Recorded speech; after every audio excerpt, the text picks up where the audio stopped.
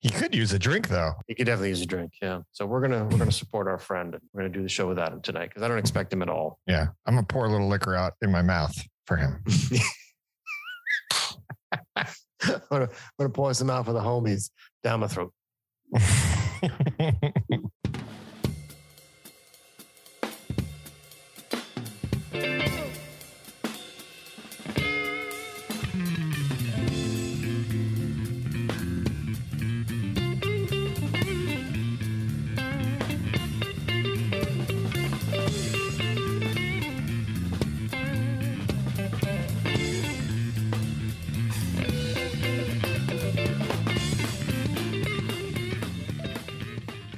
Welcome to the Bottle of Brown podcast. I'm your host, Danny Paul.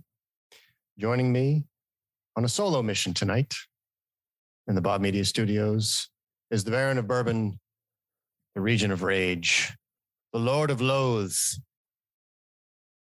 You know him better as Leon Coventry. Just like old times, Danny. Just me and you, kid. Happy Thursday, sir. Happy Thursday to you. We don't need him. We could do it. How did you spend this past illustrious vernal equinox known as Yoster? A time of rebirth and fertility, my man. Well, I went out and colored some eggs with the daughter, and then I went out and allowed the Easter bunny to hide them very early. And then what I didn't realize was going to happen, I don't know if this is a common occurrence or just my kid, but they can actually get a sugar hangover because the day after was a nightmare, an absolute nightmare of horror of my child trying to recover from the pounds and pounds of sugar that she ate. It is classified as a poison in large amounts. Well, she covered that. We went to the local golf course here, and they had a brunch going, so we did that. But very low key, very mild, very, very just the three of us family. So that was nice. How about you? Nice. We had a fairly low key Easter morning. The bunny came, left the baskets. We like to give gifts as part of Easter. So we consider Easter a gift giving holiday for the kids. And also the oldest just turned 10. So I got a boy that's 2 digits now. We got him some gifts because it's his birthday. And then my mother was celebrating her birthday as well. So it was kind of this, because we got the entire family over, and we had a gigantic Easter kind of barbecue, get everybody together, celebrate 2 birthdays, celebrate Easter. It was kind of nice. So I had to do a little bit of grill work, which is, I'm cool with that. Didn't get to bring the smoker out because it turns out the smoker is a little rich for my family's blood. So I'm going to have to save some of my smoking expeditions for a little bit more special occasions. So what I did was I got 2 skillets and I put a full tri-tip in each skillet, seared it, threw it in the smoker, high temperature to get rid of the smoke as much as possible. And then I let those cook. And then I put 2 more tri-tip roasts on the grill, seared those, and then sliced all 4 of them up and put those with different rubs. And it was kind of nice. It was a buffet style, but family gathering nonetheless. About 14 people. Oh, wow. Okay. That's pretty good. Pretty good showing. So does that mean the mom and the oldest one have to share their birthdays occasionally, every so often with Easter? If Easter falls on that strange day, because his is the 14th and hers is the 18th. So they're always 4 days from each other. Because I know yours comes in your Mother's Day, right? Yeah, but mostly it's a hangover birthday because it's really around Cinco de Mayo. Oh, of course. Mm-hmm. As you do. Which reminds me, listener Hootie wants us to do our episodes earlier so that he can enjoy what we talk about on the day. So we are scheduled to have ourselves our Cinco de Mayo episode next week in anticipation of the 5th. Nice. And we got to get a bracket in here soon too. Because we listen to our listeners. We enjoy our Bobs out there. That's right. We got to do the bracket. So we postponed the bracket tonight, which means we get to do the bracket next week, or we might have to wait because we want to wait for Mr. Jones to be able to join us. And he couldn't join us tonight. And, since the regular bracket's over, we'll get to it. But I do have to say congratulations to you, Leon, for this little package that you put together, which is very exciting. I think what I'll do is I'll take some pictures of it. I'll post it up on the Bottle of Brown Instagram page. So if you guys can follow along with what we're doing. But I wish I could take the credit, but Triple B did all the work. Obviously. And it was important because otherwise I would know what the secret bottles are and it would spoil the whole bracket. So is she not going to tell us until the tournament's over? She refuses to tell us until the tournament's over. Oh. And then we will walk through our decisions so that there is she was really concerned last year. She thought maybe that there might have been some biases out there. And we have taken all bias out of the bracket this year. I like it because it's a straight blindfold taste test, right? It is a complete blindfold taste test. Now, I think we may know what the 4 categories will be, but we will not know which groupings are meaning those categories. Yeah, so we could take our best guess, which will be fun. The final 4 and then the championship. And it looks like we have A1, A2, B1, B2, all the way through D. So A, B, C, D, 1 and 2. So that's 8. Yeah. Okay. I'm excited. We have the Elite 8. Yeah. The Elite 8. Well, what's your brown tonight? I beat you to it. You did. So in the spirit of Yoster and actually Passover, I busted out the old Milk and Honey Tel Aviv Israeli Scotch. Oh, well played. Yep. We watched The Prince of Egypt with the kids to give them an idea of the 10 Commandments and Passover and the plagues and all that. And that was kind of a fun experience because they were asking questions. And I was like, yeah, no, this is what people believe. And they were like, yeah, but, and I was like, well, it's what people believe. And so we left it at that. But it was a fun movie. It's got Val Kilmer and Ralph Fiennes, and actually it's got a lot of really good names in it. Back from 98 or 99. If you haven't seen it, it's worth it. It's DreamWorks. But yeah, I'm rocking some Tel Aviv Israeli Scotch tonight. What about you? What's your brown? I am going with Knob Creek 9-year, the giant Costco bottle. That's happening tonight. Well done, sir. Yeah, I'm not going too fancy. Although, I like how Costco likes to sell the bottles that look like cricket bats. But that's funny that, when I was growing up, I would get pulled out of school on Good Friday, halfway through the day. That was a tradition my mom always did. Yeah. And then we would watch Jesus Christ Superstar. And yeah, those songs still resonate with me. And as a kid, I didn't realize how hippie-ish that movie really is. But, as you grow up, you start to realize this is definitely out of the 60s, 70s realm. Good flick, though. Yeah, no, she's devout. Your mom gets into it. All right. Well, now that we've talked about brown, let's talk about brown. How you doing? Whiskey and whiskey. This is the darkest brown you got. Yeah. Say, Holmes, where they hiding the scotch? What about, brown? That's code for bourbon. Great stuff, this bourbon. It comes from a land called Kentucky. Talk about brown. There's a special rung in hell reserved for people who waste good scotch. Scotch? Oh, yes, I think so. Could I have one more of these with some booze in it, please? Tonight's Talk About Brown comes to us from Yahoo.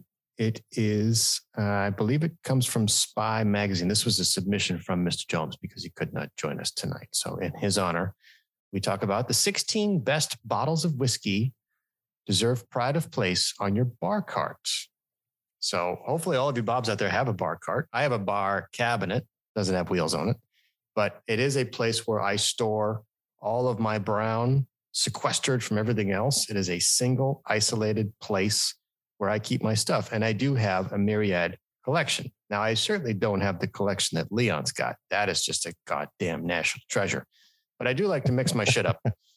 And I don't know how many of these 16 I got, but that's the fun part of the exercise. I'm guessing that you're going to have most of these, Leon, but not all of them. because they're not all bourbon. Mhm. Ready? Ready. Get into this. It's Whiskey's been exciting. around for centuries, although the Scots and the Irish will surely argue over its exact origins. It's gone through various phases of popularity, with a significant downturn here in America from the 70s until the early 2000s, a period during which vodka was king.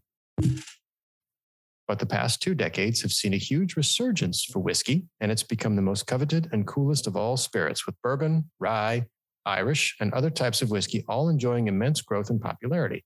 So we decided to join the long list of proclaimed whiskey lovers and write about the best whiskey brands according to our tastes.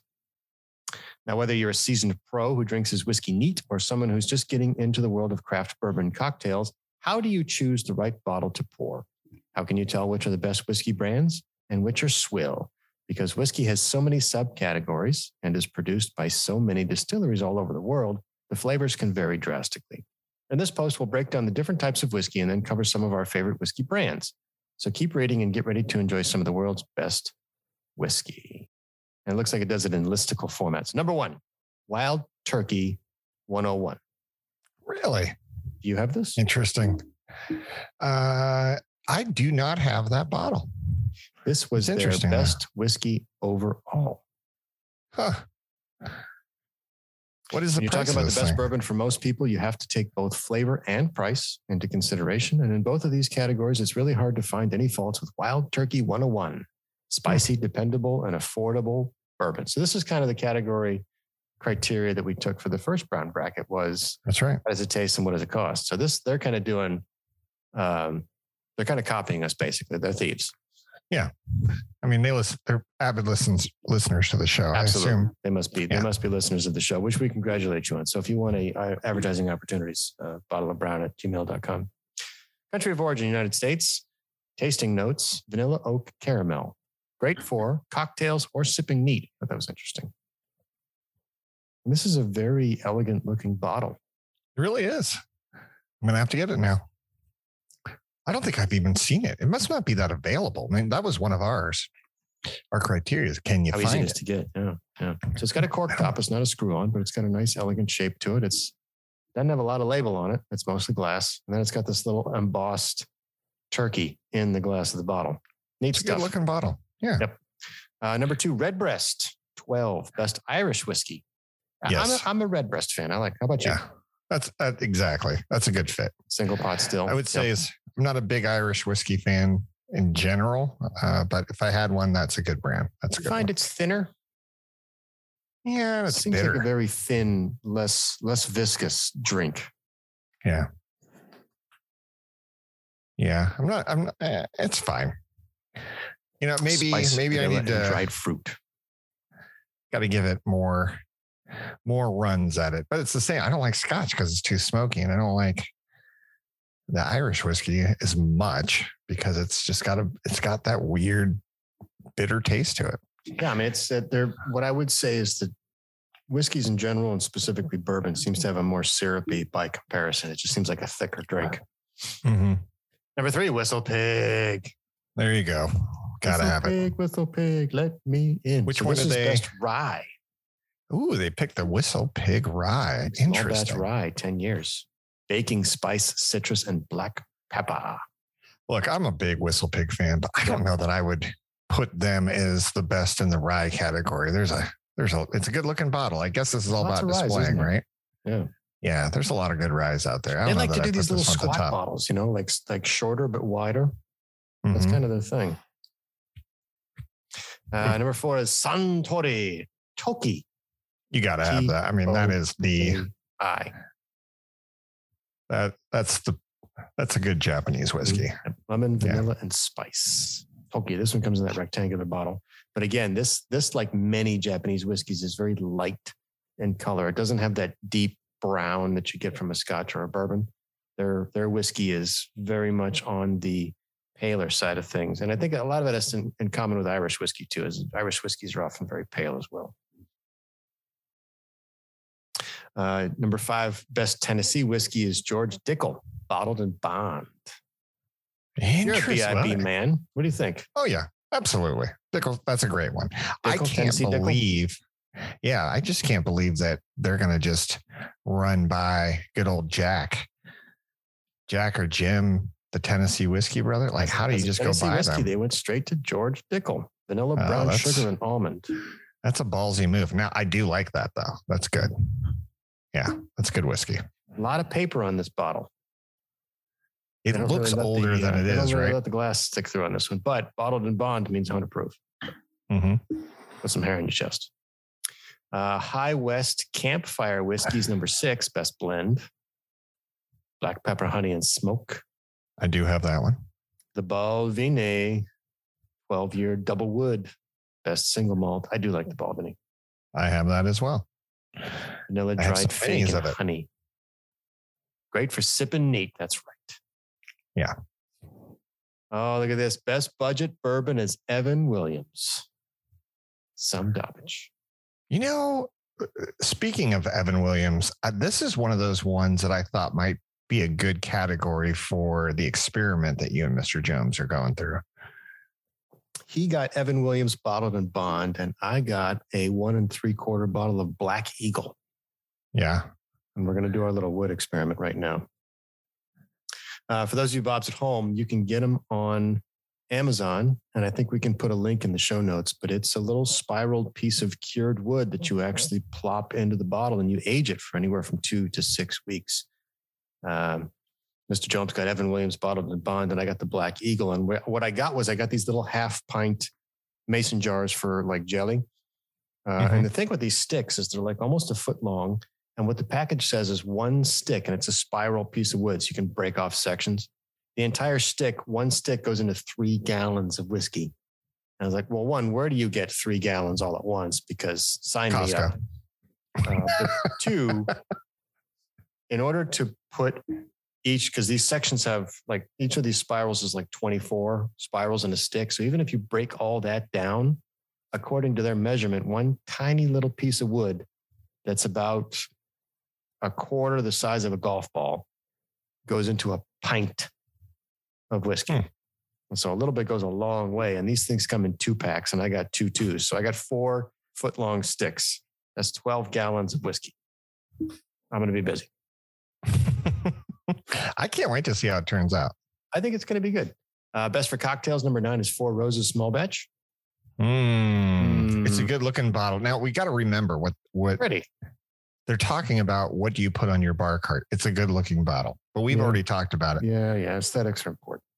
I'm going to have to disagree with this one. I would throw Bullet. Yeah.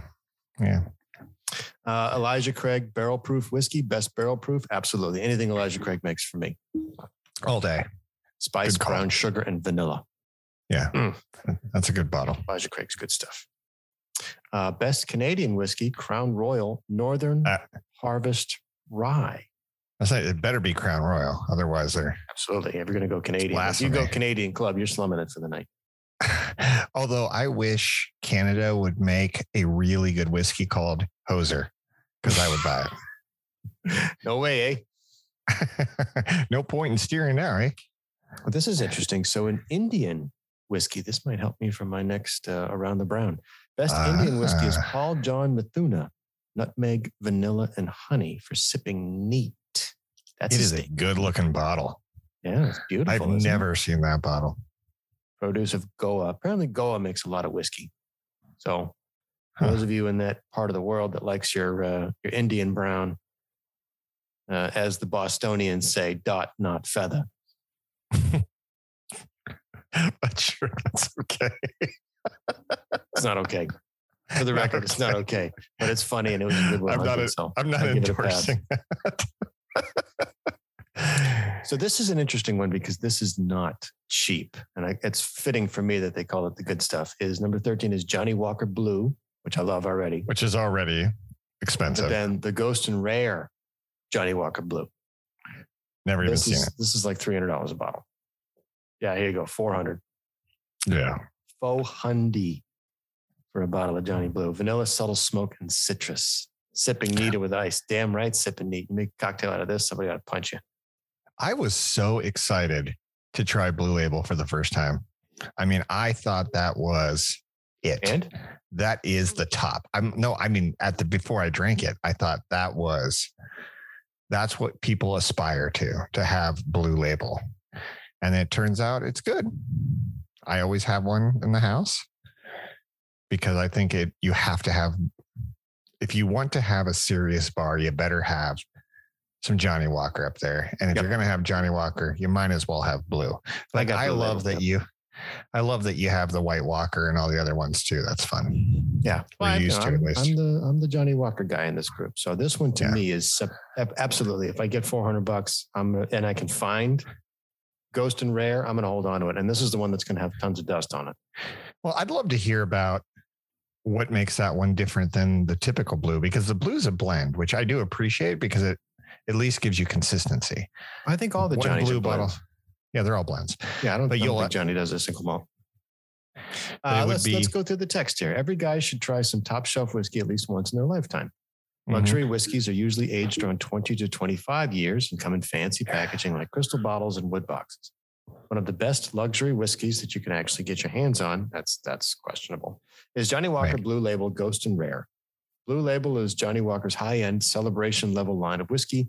Ghost and Rare is, like the name suggests, an even fancier edition of Johnny Blue. It's a blend of rare whiskeys collected and blended by master blender Dr. Jim Beveridge. Fucking great name. Of course it is. Now retired, with Emma Walker taking over the role. So their master blender is now within the Walker family. Produce a flavor that's, really, really good. So I'm gonna pledge myself to pick up a bottle of this for extremely special occasions. But looks good. Good marketing. Let's round out the last three here. Best smoky whiskey is Lagavulin, 16-year. Okay. I like Lagavulin. Smoke, vanilla, and spice. Best bourbon, the winner of last year's bracket, Knob Creek. Boom. Drinking it right now. Happens to be the one you're tasting right now, sir. Greatest American bourbon. Vanilla, oak, and caramel, cocktails, or sipping neat.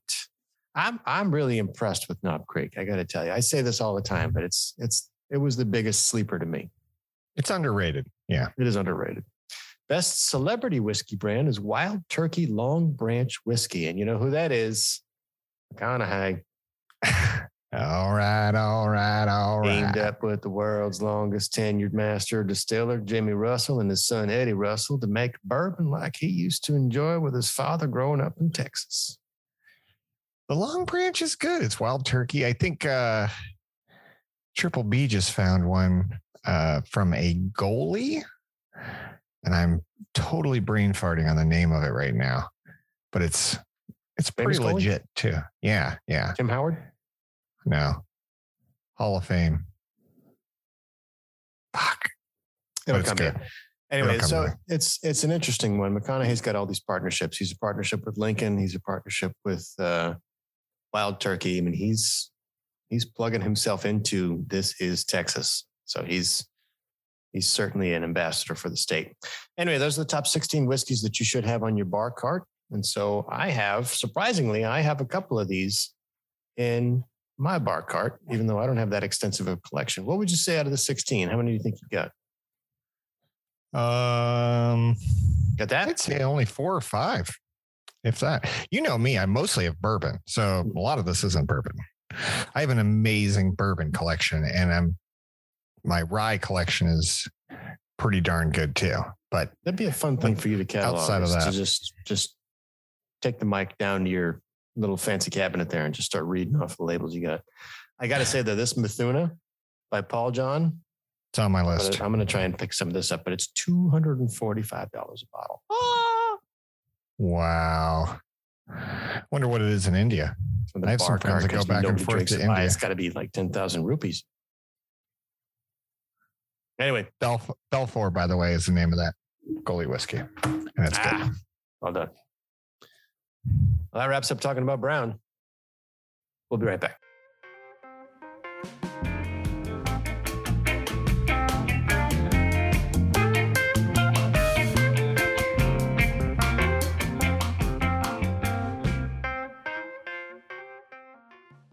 Welcome back.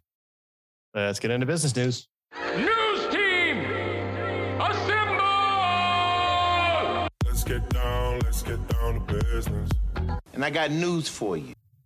This is a generational business news because this is an interesting one for me. We can talk about the elements of corporate communication that go into this because my guess is whatever. But I think it's definitely a generational thing. I feel like you're baiting me with a story like this. I feel like when you pull these out, you know I'm about to snap because this is me. I'm this is already me testing Mr. your okay boomer because sometimes you waft into that land of get off my lawn and I want you to stop Get off my lawn. I have elastic pants. This is Nothing fits. This is the two Utes are doing this form of communication, and you got to be with it. All right. Yeah. I'm nervous already. Squeeze the juice. Let's do this. For some generations, voice notes have replaced text messages and even phone calls. But are they the future of communication or just plain annoying? See, this is for you. Yes. So it comes to us from The Guardian. I lay on my bedroom carpet looking at the blue of the ceiling, feeling like I was in a teen movie. My phone buzzed and I picked it up to respond to my crush's latest text. Except this time it wasn't a text, but a voice note, a short audio file you send via Facebook, Instagram, or WhatsApp. You can also do this over iMessage as well with if you have an iPhone. It was the first time I heard his voice. It was flat, low, and attractive. He asked me how my day had gone. My stomach fluttered because I knew this meant he wanted to get closer to me, yet I also freaked out because there was so much pressure to get my response right. At first, I ignored the switch in communication and started typing out a message because I hate my voice. The way I can hear my nerves prickle through my speech, the high pitch of my intonation, and the number of times I say like. But don't voice notes feel so much more intimate? Hearing the subtleties of the other person's speech as if they were whispering in your ear, and I wanted to get closer to him. So I focused on getting comfy, pushed the record button in response to his, "How was your day?" I started telling him about the bike I just got. "It hurts so much on your vulva. I only lasted about 10 minutes before I limped off." His response was awkward. "Yeah, I can't say much about women's engineering down there. Seats are probably built for a male anatomy." "Wow. Say that again," I replied in another voice note in a mock sultry voice. He didn't reply. And so the author goes on to talk about how this was a very I know where this is going. This is ridiculous. First of all, let's just talk for a second here. Let's have a conversation. We know where this is going. This article is telling us. We like to talk about audio. Yes, it is. It is. I think that this is another take on it's the hilarious. I'm just clearly I need more bourbon. Go there. What's most hilarious about this to me is that we keep regressing to old things. Like we call, reach. We don't talk. We don't want to hear each other's voices. We need to text. Texting's faster. Well, we need to use emojis. Emojis give the message quicker than even we could with words. Okay. And now we're going back into audio messages now until we get all the way to the phone calls. And then we're going to get to rotaries again. Like, I feel like there's this big wave of communication. Yeah. You think it's a revolution? It's a cycle? I think it's dumb. I think I get it. Have you ever used an audio message? Because I have. But I haven't used it. The only reason I do it is if I type it and I look at it and I go, that can be construed in so many ways that I want to put body language behind it. But right. You're not always in a place to have a physical phone call. One, if you're horrible about the phone in general, like me, you avoid it at all costs, like the plague. But two, if you're in a place of poor cell service, then you got to go back and forth. It's nice to have a voice note if, for example, there are elements of the vocal that really add to it. Like if we're having a text thread going back and forth and I reference a piece of pop culture that I know you'll get, but you might not get it in the written form, I may use a voice note because that'll make us both laugh. Like if we're going to do the Lincoln story from Drunk History that you and I love so much, and I send you a text and you read it and you go, what? But then if I put in his drunk voice and you picture his face, I have huge balls. You're already laughing. See what I mean? So there's value in the audio. How you say it is as important as what you're saying, then I would agree with that. And 100%. I'm not against look, if this replaced voicemails, fine. That's fine. I think. But if you're gonna bounce back and forth with voice notes, it's like just pick up the phone. It's the same reason that you don't bounce back and forth with emails. It's like just pick up the phone. That's right. Just pick up the fucking phone. Have a conversation. That's exactly right. Where texts are good and where I'm starting to get frustrated, because Triple B and I went on a walk the other day where it was a very popular walking spot because it's a beautiful area. Every time we go, we run into at least one jackass, if not two or three, that has no headphones, but playing music, walking along on their, on the walk. And you'll have at least one or two jackasses that are walking on speaker and yelling into the phone and having a very public conversation as opposed to holding it up to their ear. My fear is this type of communication is just another opportunity for you to be sitting next to somebody and you have to listen to their fucking conversation. And that bothers me. I have a hard time with these people that if you're one of them, Magic 50, where we're at now, if you're one of them, I don't apologize to you. You need to put your headphones in. You do. I don't care about whatever you're talking about. The rest of the people around here don't care about what you're talking about. Keep your conversations private, especially if you're talking about shit. Right. Now, if you're talking about food stamps or you're talking about if somebody cheated on you, it's like, no, we don't need to hear that. Stop it. Right. But I don't want to shut down all noise because we do have one guy who rides his bike behind our house. We have a trail behind our house. Comes by every day around 3 or 4 o'clock. I think he's got a basket in front of his bike. This guy's borderline homeless, I think. Either way, he's living his best life because he has an old 80s style boombox and he is blaring wonderful, loud. Like Bicycle Man. Yeah. Oh, yeah. Absolutely. Bicycle Man from Santa Barbara. Yeah, absolutely. Very much the same. The guy is living his best life. He's rocking out to hard rock and roll from the 90s and early 2000s. And I love it. And he's just cruising. Other than that guy, all the rest of you need to get headphones because I don't want to hear your shit. Yeah. Consider your audience. Yeah, you are not as cool as that guy and never will be. Yeah, Bicycle Man used to just jam Rolling Stones as he went up and down the block. Yeah. The article goes on, when WhatsApp introduced them in 2013, receiving a voice note felt like a novelty, something more human in a sea of emojis and abbreviations. Now, around 200 million are sent every month.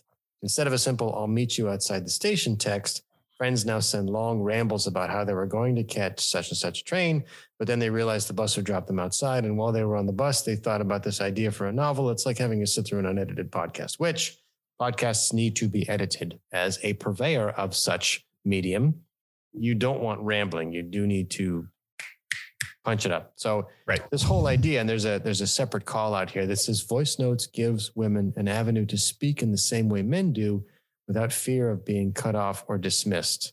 Now, if you're getting cut off or dismissed, that should tell you everything about the person you're talking to and not about you. What do you think about that? Unless everybody starts cutting you off and then it's about you. Did you just cut me off? I was answering the question you asked and you just cut me off. Did you cut me off as part of this experiment? Know your place. Stay in the second chair and shut your mouth. I get it. I'm sorry, sir. No, go ahead. Go ahead. Floor's yours. No, I don't want it now. No, I agree. That's all. Whatever you want me to do, boss. I don't want it now. It's keep it.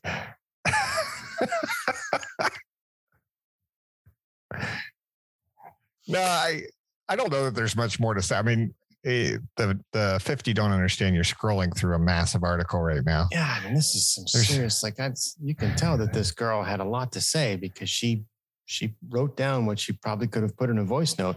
I'm just gonna say, could this article possibly be an audio article? Well, so I read The Economist, and The Economist has done a pretty good job of saying, would you rather listen to this? And so most of their articles, if not all of them, have a little a player at the top. And so the idea is you can read it if you're a reader like me. If you're not a reader and you just want to click play and go do other stuff, you can actually consume the content of the article in audio form, which I think is fucking genius. But this girl who is it like robotic? Is it like Siri? No, I mean, it's the idea is that, flip the script a little bit. Imagine if you had given this out as an audio version and what you were just reading is the transcript. Mm-hmm. And that's how The Economist treats most of their articles. And I kind of like that because however you want to consume it is up to you. But if a media company provides it in the medium that you want to consume it, you're more likely to go back to that media company. So, I mean, I've been thinking about things. Interestingly enough, I'm thinking about putting all of our episodes on YouTube just with a picture of that single glass of bourbon that we have, because it's about distribution. If you don't listen to a podcast app and you just want YouTube on all the time, great. You can consume Bottle of Brown on YouTube. So it comes back to how do people want to consume the content? But I think we're both in agreement on this. Maybe we're Gen Xers or pushing the boomer lifestyle. But if you're going to go back and forth with somebody, it's an active conversation. Just call them. Yeah, exactly. I don't understand that. I mean, are you reducing minutes? Is that what's going on here? The nice thing is that you can ignore it. How many phone? Here's a good question here. Yeah. What percentage of phone calls do you actually answer? And you need to be honest for this to be real, because everyone, and I mean everyone, looks at the phone call and goes, I'll call him back at least once a day. I think maybe it's just me, but I watch everybody do it. No, I mean, so you look at who's calling and you think, all right, what's the average duration of the phone call that I have with this person? Yeah. And then do I have this amount of time? And do I have the energy to do this? And then if the answer to all those questions is yes, you answer the phone. Right. But the second any one of those are off, you go, I'll just call them back. Right. But you get into an interesting point, because if you're in chat is designed to be asynchronous. It's designed to be, I'll get back to you when I'm ready. That's right. I'll get it when I get it. Right. So when you're doing text messages, you shouldn't expect a response. If you need a response, call them. That's what a call is. There is no asynchronous phone call. So this is, I don't know. I'm net negative on it, but I do see that the realm of novelty is interesting. I mean, the feature has merit. It's one we've used before. It has its purposes. But if you are literally talking to each other back and forth in almost real time using Messenger, you're an idiot. Yeah. That's 100%. What I think we agree on. Yeah. All right. Okay. I like it. Let's on to the next of world's problems. Let's give that credit it's due. That wraps up biz news. Let's get to the crank file. I could look for something in the crank file. Crank file. Whatever. Today's crank file comes to us from Real Science, my man. University of California, San Diego News Center. This one comes to us from ucsdnews.ucsd.edu. Oh, we it's a TDU, saved then it's some real. of these weird etymology studies for like mosquitoes in Florida where they're doing this genetic manipulation. This was an interesting one for me because researchers ID sex pheromone of invasive giant hornet. Not the murder hornet. These are the Asian giant hornet, the so-called murder hornet. It is the murder hornet. It is the murder hornet. The article begins, the world's largest hornet has been the focus of extensive news coverage of late due to its menacing appearance and expanding footprint in North America. But while the, quote, murder hornet, unquote, label attached to the Asian giant hornet, Vespa mandarinia, may be an over-dramatization of its danger, researchers agree that the invasive species is destructive and threatens North American bee populations and millions of dollars in crop production. Because honeybees offer few defenses other than a heat ball, we're going to have to look that one up later. Giant hornets can rapidly destroy entire bee colonies. No good. They do not pollinate the plants. So, nope. Fuck them. Who's this person? James Nia, Division of Biological Sciences professor and bee researcher at University of California, San Diego. My usual plea is that people should stop calling them murder hornets because they are large and perhaps frightening, but not truly murderous. They are amazing social insects, but they don't belong in North America and harm our critical bee populations, so we should remove them. I love the voice you gave. But how to eliminate them is not clear. Even knowing where they occur, thus far reported in Canada and the Pacific Northwest, have been difficult to determine. So we know the murder hornets are here. We don't exactly know where. I haven't seen a murder hornet. You personally haven't seen one? That's good because they murder you. Yeah, that's what the name implies. That sounds like a fucking Norm Macdonald joke. You ever seen a murder hornet? Good, because you're still here. Otherwise, they would murder you. Cock. Sounds like some commie goobly gop. As one possible solution, Nia and his colleagues in China have developed a method for identifying the Asian giant hornet's presence and possibly accelerating its removal. In the journal Current Biology, the researchers revealed the identification of 3 major components of the Asian giant hornet queen's sex pheromone, an achievement that could be used as bait to trap and track the insects. Wait a minute. Did you say sex hormone? Using gas chromatography and mass spectrometry, along with experiments spanning 2 years, Nia and his colleagues identified the major chemicals in the sex pheromone as hexanoic acid, octanoic acid, and decanoic acid. 3 bands I have not seen at Coachella. Compounds that can be readily purchased and deployed immediately in the field. Do these pheromones work on human? This is important. This one reminds me of college. All right, let's hear it. The males are drawn to the odors of the females since they typically mate with them near their nests. In 2 field seasons, we were able to rapidly collect thousands of males that were attracted to these odors. What do you think?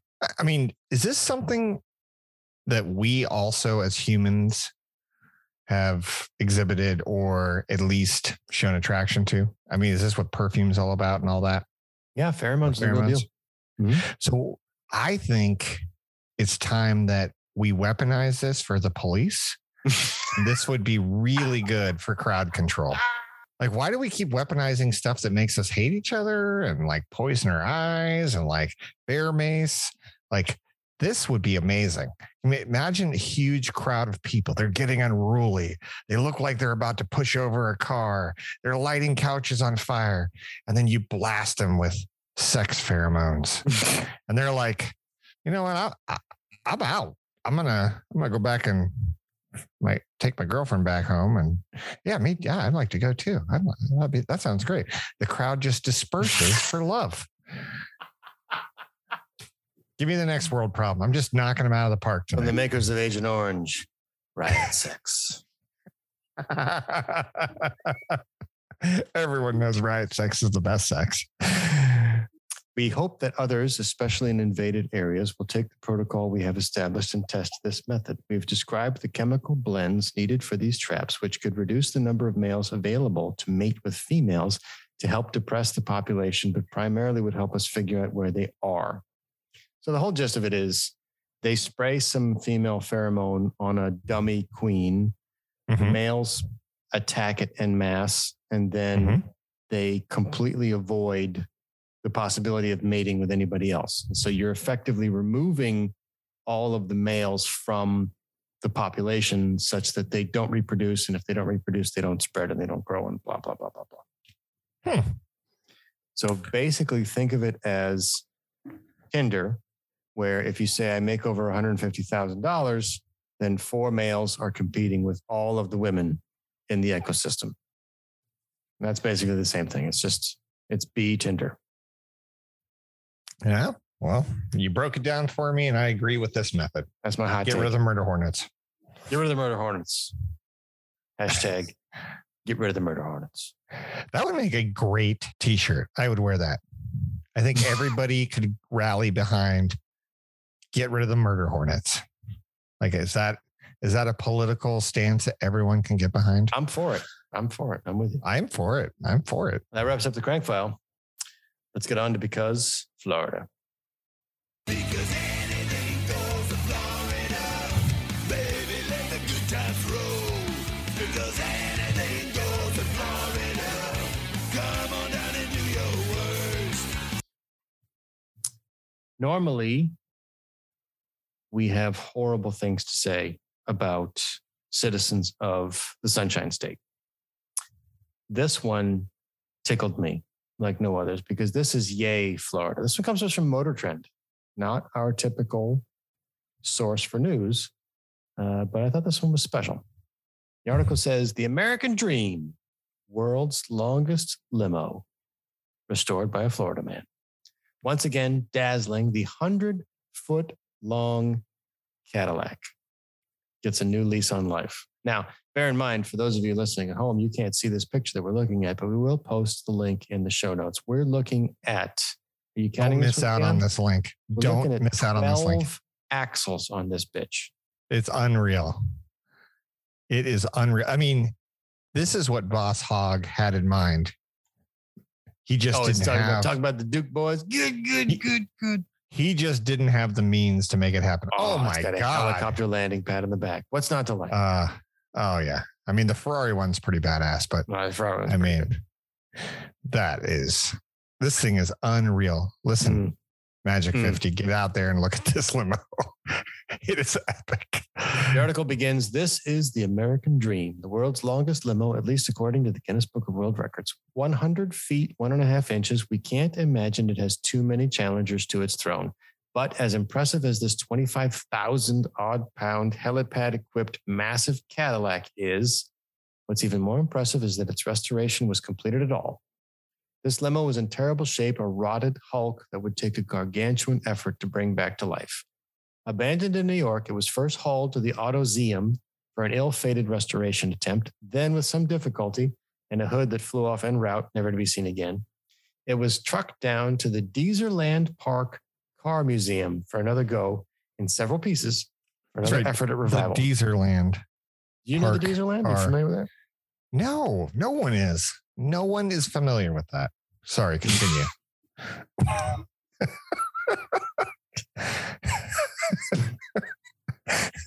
You're supposed to be our ambassador to Florida. You're supposed to know these things. Listen, I live there. I spent my time there. No one knows about Deezerland. That's not right. So the Deezerland Park Car Museum link is in this link. You'll be able to get to it through a series of links. Well, the effort has succeeded, as you can see. Michael Deezer, prominent real estate developer in New York and Florida, and Michael Manning of AutoZeum worked together to make it happen. Along the way, 3 Cadillacs were cannibalized, an untold amount of rust was removed, yards of leather and vinyl and carpet were employed, and the engines were replaced. The subframe looks more like a bridge truss than anything you'd find in a vehicle. And in fact, Manning admits rebuilding it was more of a civil engineering project than an automotive restoration. What is this thing? The side-by-side limo. Side-by-side Cadillac convertibles with the gigantic 16-person bench seat. This is unreal. Yeah, all these limos are awesome. You need to go to this link, everyone. No fewer than 6 Eldorados were conjoined during the original construction of this 24-wheeled monster conceived by Jay Orberg of Burbank. Eldorados. That's awesome. Guy behind a few cars you may have heard of, like Kit from Knight Rider and the DeLorean Time Machine from Back to the Future, Jay Orberg of Burbank, California. Oh, he's a hero. Originally, the vehicle had a swivel function in order to attempt to navigate corners with more grace. It's not clear if that feature was retained in the restoration. Its tail housed a helipad whose surface could be used as a putting green whenever the chopper wasn't around. In its original iteration, it also had 2 engines, dozens of windows, TVs, telephones, a lounge, a waterbed, a jacuzzi, and a swimming pool with a diving board. The American Dream is now functional to the extent that it can't be. With this length and an attendant cruise ship-like turning radius, you can't simply drive this thing around. You need to carefully plan a route to make sure it has room to maneuver, get it stuck, and it'll take some creative towing to remove it. That said, whether stationary or on the go, Manning says there's room inside for 75, plus there's a pool. The interior is mostly bare at the moment. In the video, Manning hints it could be built out to fit a customer and it's so long the other end is barely visible from inside. That's so epic. Yeah, the side by side's pretty awesome too. All of these limos are really incredible. I was gonna say, how do you even drive a dance floor in a car? That's awesome. That is so cool. Jacuzzi in this pink one here. Yeah. Yeah, absolutely. Check it out, folks. Motortrend.com/news/the American Dream longest limousine restoration world record. All right, I'm counting the windows. 1, 2, 3, 4. How many windows I got? 36. 36 windows. 38 if you count the windshield in the back window. And of course, there's a gallery. So amazing. Check it out. Bob's amazing shit. That wraps up Because Florida. We'll be right back.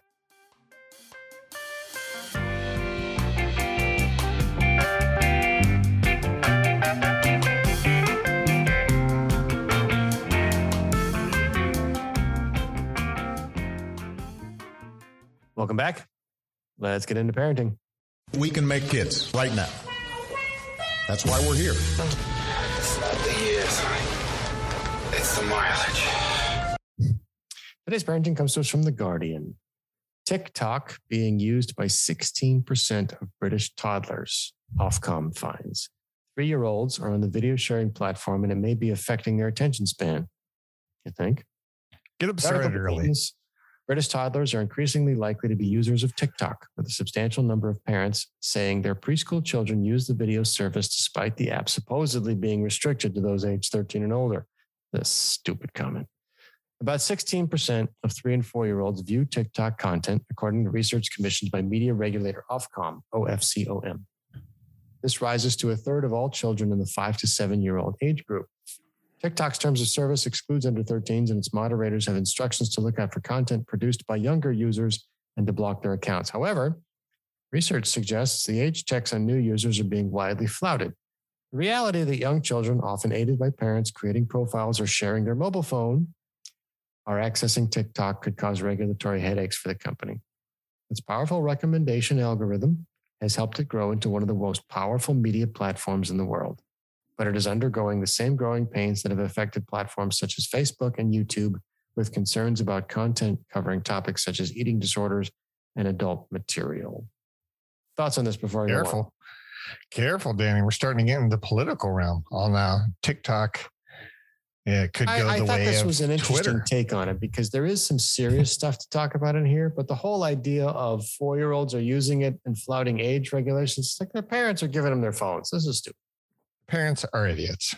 Why are you letting 3-year-olds watch TikTok? Well, the veiled thing here is that parents are creating accounts for their children, which some of our friends do. More power to you. It's a free platform. But the idea of creating, like, I never, this is a personal argument between me and my significant others. I never photograph my children's faces, ever, under any circumstance. You never photograph? Nope, I never post. I never post my children's faces on social media. I always catch them from behind, or half of their face is missing, or a silhouette, because I don't want a face recognition algorithm recording my children. So the whole idea of creating an account for your children, the argument that I've heard is this is for legacy. They'll be able to look back on it and say, oh, those are pictures of me when I was a baby. And my answer to that is, put it on a CD and file it somewhere. Yeah. The idea of giving your intellectual property to one of these companies just bothered me to no end. But hey, maybe I'm a boomer. What do you think? It's changing. I don't know. I follow a lot of social media, but I don't post almost anything. I think you're either creating content or you're not. When you start talking about, do you want your kids to be part of your content and how do you want that to work? I think you're on the right track. It's a personal preference. It's the same thing of these parents. And, I've considered it because I just think my daughter's the cutest thing on the planet and she's super, super articulate. Yes, she is. So she's I think that if I took her up to Hollywood, it wouldn't be much of a stretch for me to get her on some commercials and stuff. I really don't think so. We have friends that are mutual friends that are actors and we know what it takes to get in there. And I think she would crush it. but I'm not doing that because I don't want that life for her. Is that fair for me to make that decision for her at a 5-year-old? I say yes. I'm her parent and I get to make that decision. And that's one of the blessings and curses of being a parent is you get to start to steer the content and the things that your children are exposed to or what you're exposing them to. I'm really trying to tiptoe around a lot of this, but I think at the end of the day, if you're a parent and you feel like whatever you're doing is the best thing for your kid, then so be it, because there are no two kids that are the same. And you know that. You have two. I got one. And there's no manual for being a parent. There's no manual for being a parent. And guess what? No one's gotten it right. Not a single person. So we're all learning. We're getting better at it. And it's hard for me to sit. There's things where I can sit on a pedestal and say you're a bad parent. I'm not sure I'm ready to make that accusation for posting your kids. Because part of although I guess I'm trying to formulate the thought as I'm getting it out, but I think part of the early advantages to social media were when you're scattered across the country and your family scattered across the country or countries, you could basically share your experiences, your family, your growth, all that kind of stuff online with them. And they care and you care and they share things and you're still kind of feel like you're a family together. And it's easy. Yeah. And it's easy. Yeah. And then it kind of like, okay, well, friends and family. And then it was like, well, how many people can I get to give a shit about my life?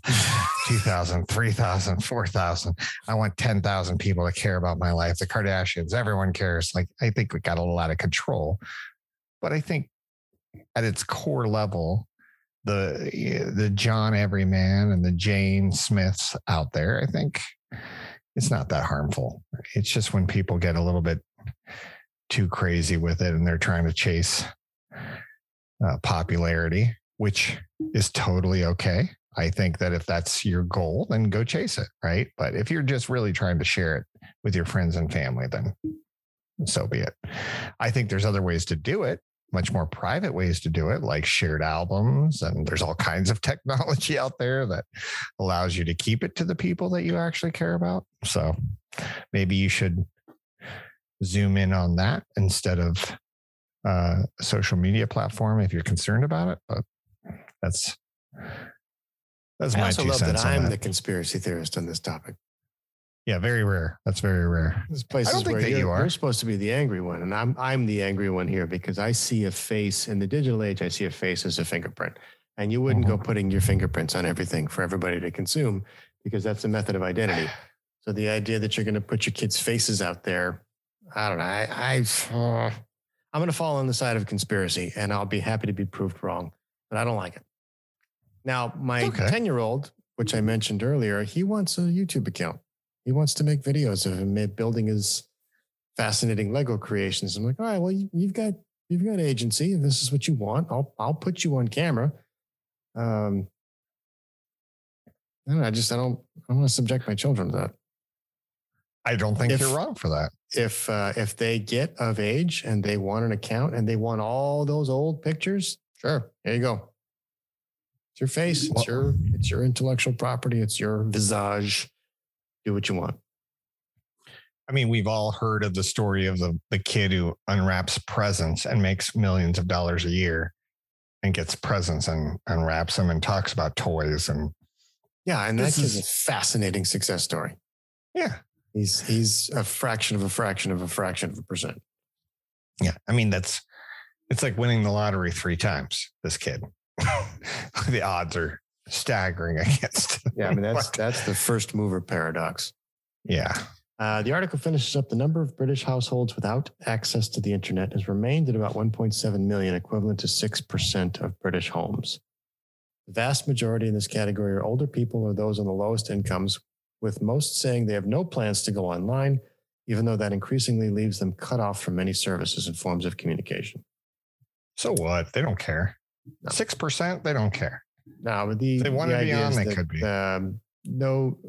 no specific restrictions for very young children online. And the reason I wanted to talk about this was, do you create accounts for your kids? And do you think that's a good idea? Because I don't. I don't. No, I do not. I wish that we unplugged our kids more, not plugged them in more. The challenge runs into the tale as old as time. It's, what do I do with them? I got shit to do. They need to be occupied. And it's very easy to turn the television on or hand them your device just to get them to shut up.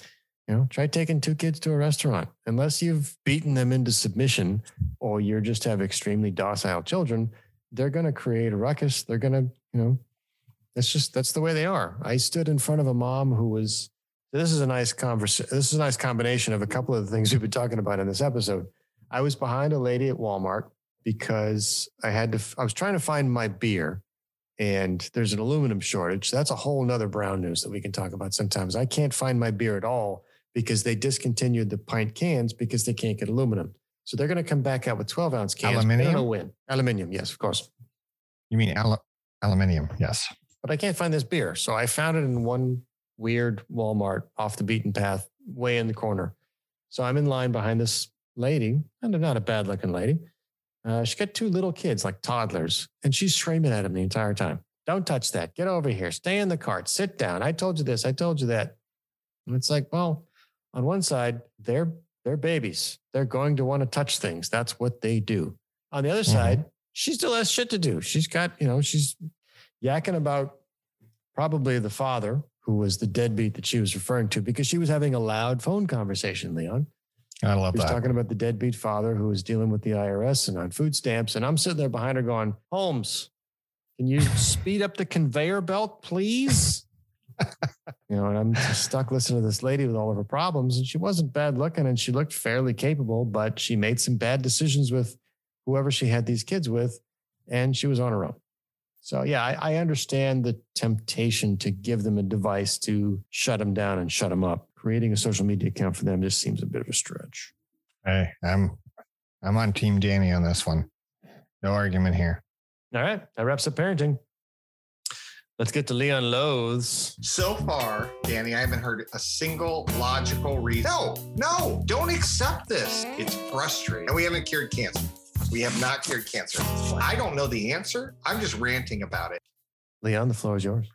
I want to piggyback part of our conversation last time, which we went down the road, but I already had a Loathes that day, so I didn't want to use that one. But we need to go back and talk about how out of hand fundraising has become.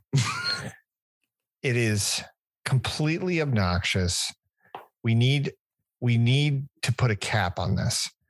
For instance, last weekend, I went to a festival at my daughter's school to fundraise, which was the second festival of the year so far to fundraise. And they were selling things over the winter to fundraise. That's just school. Softball, we have had a festival. We have had, I'm sorry. I didn't even talk about the jogathon for my daughter to fundraise at school. Then we have a golf tournament.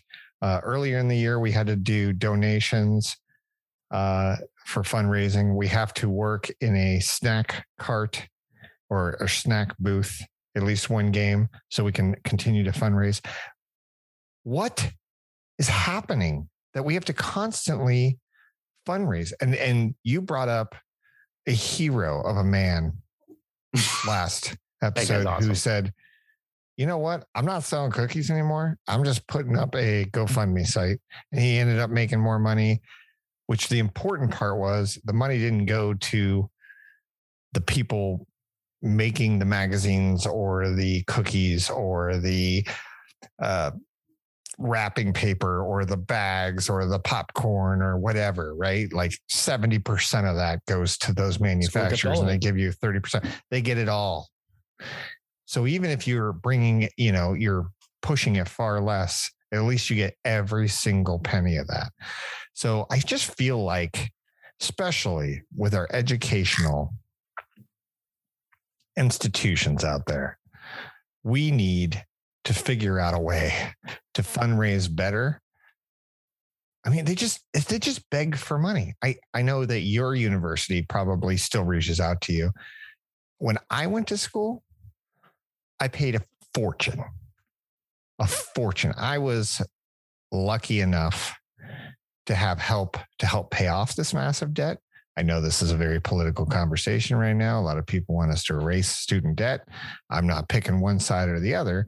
All I'm telling you, though, is that these assholes still have the audacity, after making you pay $50,000, $60,000, $100,000, $200,000 for school, to go out and antagonize their alumni saying they need more money. What the fuck do you need more for? You got a football program. You have lacrosse programs.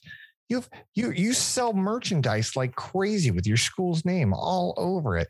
You charge an ungodly amount for tuition. Where the fuck is this money going to? Does anyone ask this question? Why alum like, well, we need to build a building. Yeah, I know. Then build it with all the other money that you have coming in from every other source. Why are you reaching out to your alumni? Why do you need boosters? I guess I don't. Obviously, there's probably people that might listen that are on that side and go, no, you got to understand, that's a lot of money and there's no way we'll ever get it from. You're probably right. But I just feel like it's a constant begging machine from everything, from your schools, your former schools, any sports program you have. Anytime you walk out of a Home Depot or a Lowe's, like you're being accosted by somebody fundraising. And I think that South Park nailed it, by the way. One of my favorite episodes for them was when he was in the Whole Foods and it's like, are you going to, would you like to round up for the starving children or wherever the heck it was? And well, not today because, I'm sorry, I'm going to have a manager come over and unlock this. And he has to call it on the speaker of the entire store to bring in someone, say this man doesn't want to contribute his last 15 cents to starving children, and of course embarrass him. And then next time he came in, it's like, okay, if you don't want to, just go ahead and pull the food out of this child's mouth. That was like, it was just really, really funny. So the guilt is overwhelming. I think obviously I've been much more frustrated on these Leon lows, but today I'm exhausted. This is Leon's exhausted. Oh. Stop asking me for fucking money. Like, just tell me, what does it cost for my daughter to play softball? What does it cost for her to go to school? Help me. I will help work out what it takes. And I know that some people are not as well off and not everybody's equal on the team as far as what they can financially afford, but we need to see some numbers. We need to see some budget numbers. I need to know what number you're trying to hit and why. I need to be a part of that. If you want me to go into a goddamn snack booth instead of watching my daughter play, or if you want me to, go to a golf tournament for $200, or if you want me to go to a jogathon and pay per lap, I need to know. I just need to know, what is it going towards? Because that is where I'm struggling. And I guess if I had a better idea of where that is going, maybe I would feel less hateful about it, but I highly doubt it. I think that it's not being used efficiently, and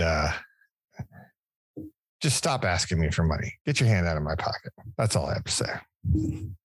I don't think you're going to find the answer to that, because part of the public school process is that I think you can get access to that budget, but they don't make it easy. Mm-mm. What I love about what my kid's school does is there's two things that impress me. One, they give you a list of supplies at the beginning of the year, and they say, you're going to need this many notebooks, this many glue sticks, this many highlighter pens, this many pencils, and they don't bug us about fundraising. They say, this is what's needed for the school year. You can buy it through us or get it yourself, but here's a checklist of things that the kids are going to need. And you can grumble about whether or not the school provides it, whatever. It's, this is it. And I think it's become somewhat well known at this point that teachers end up spending their own money. It's just the way it is. They stay up late, they work overtime, they work off the clock. That's modern teaching. But what I like is they'll say, this is a list of things. We'll take extras. If you feel like contributing, notebooks don't go bad. They don't have an expiration date on them. Pens, highlighters, glue sticks, scissors, all the things that they need. They give you a big long list and they say, whatever you want to give, this is what your child needs. And I really like that because I'm perfectly happy buying stuff that I know is going to go to a specific purpose. What I don't like is, why do I have to buy a candy bar that I shouldn't be eating anyway?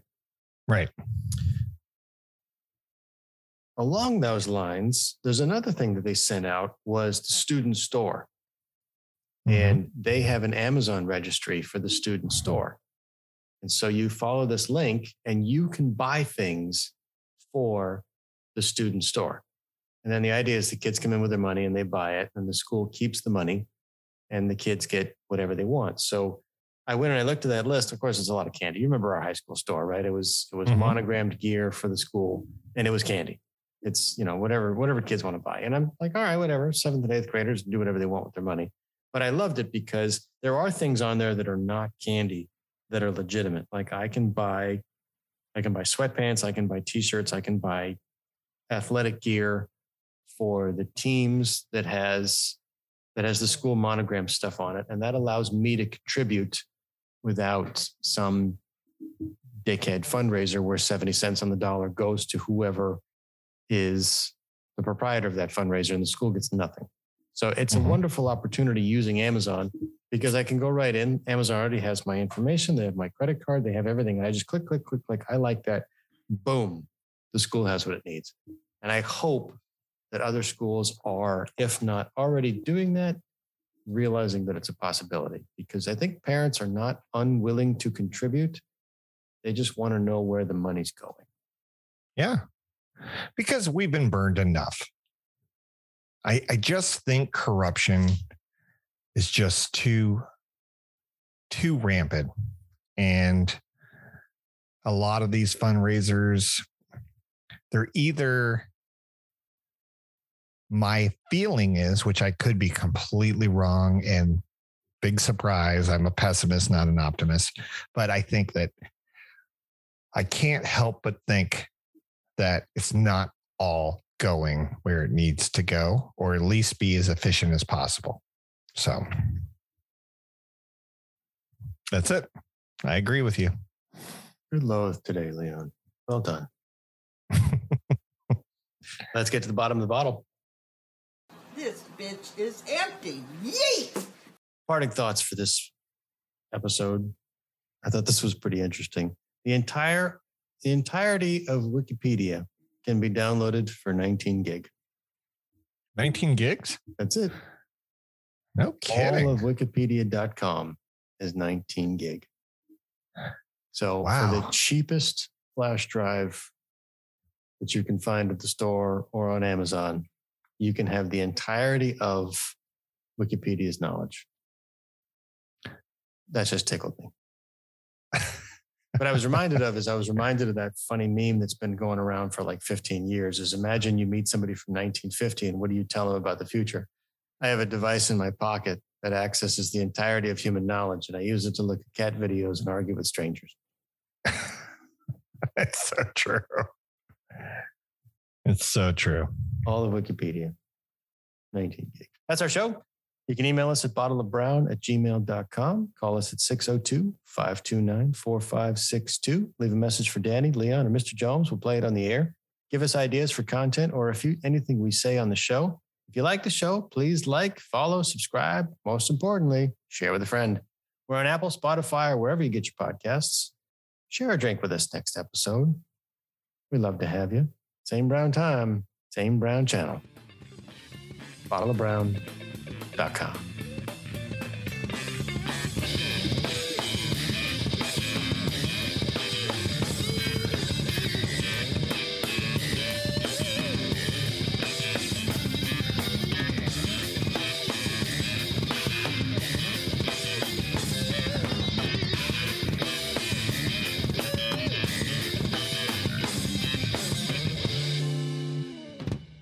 place is dead anyway, man.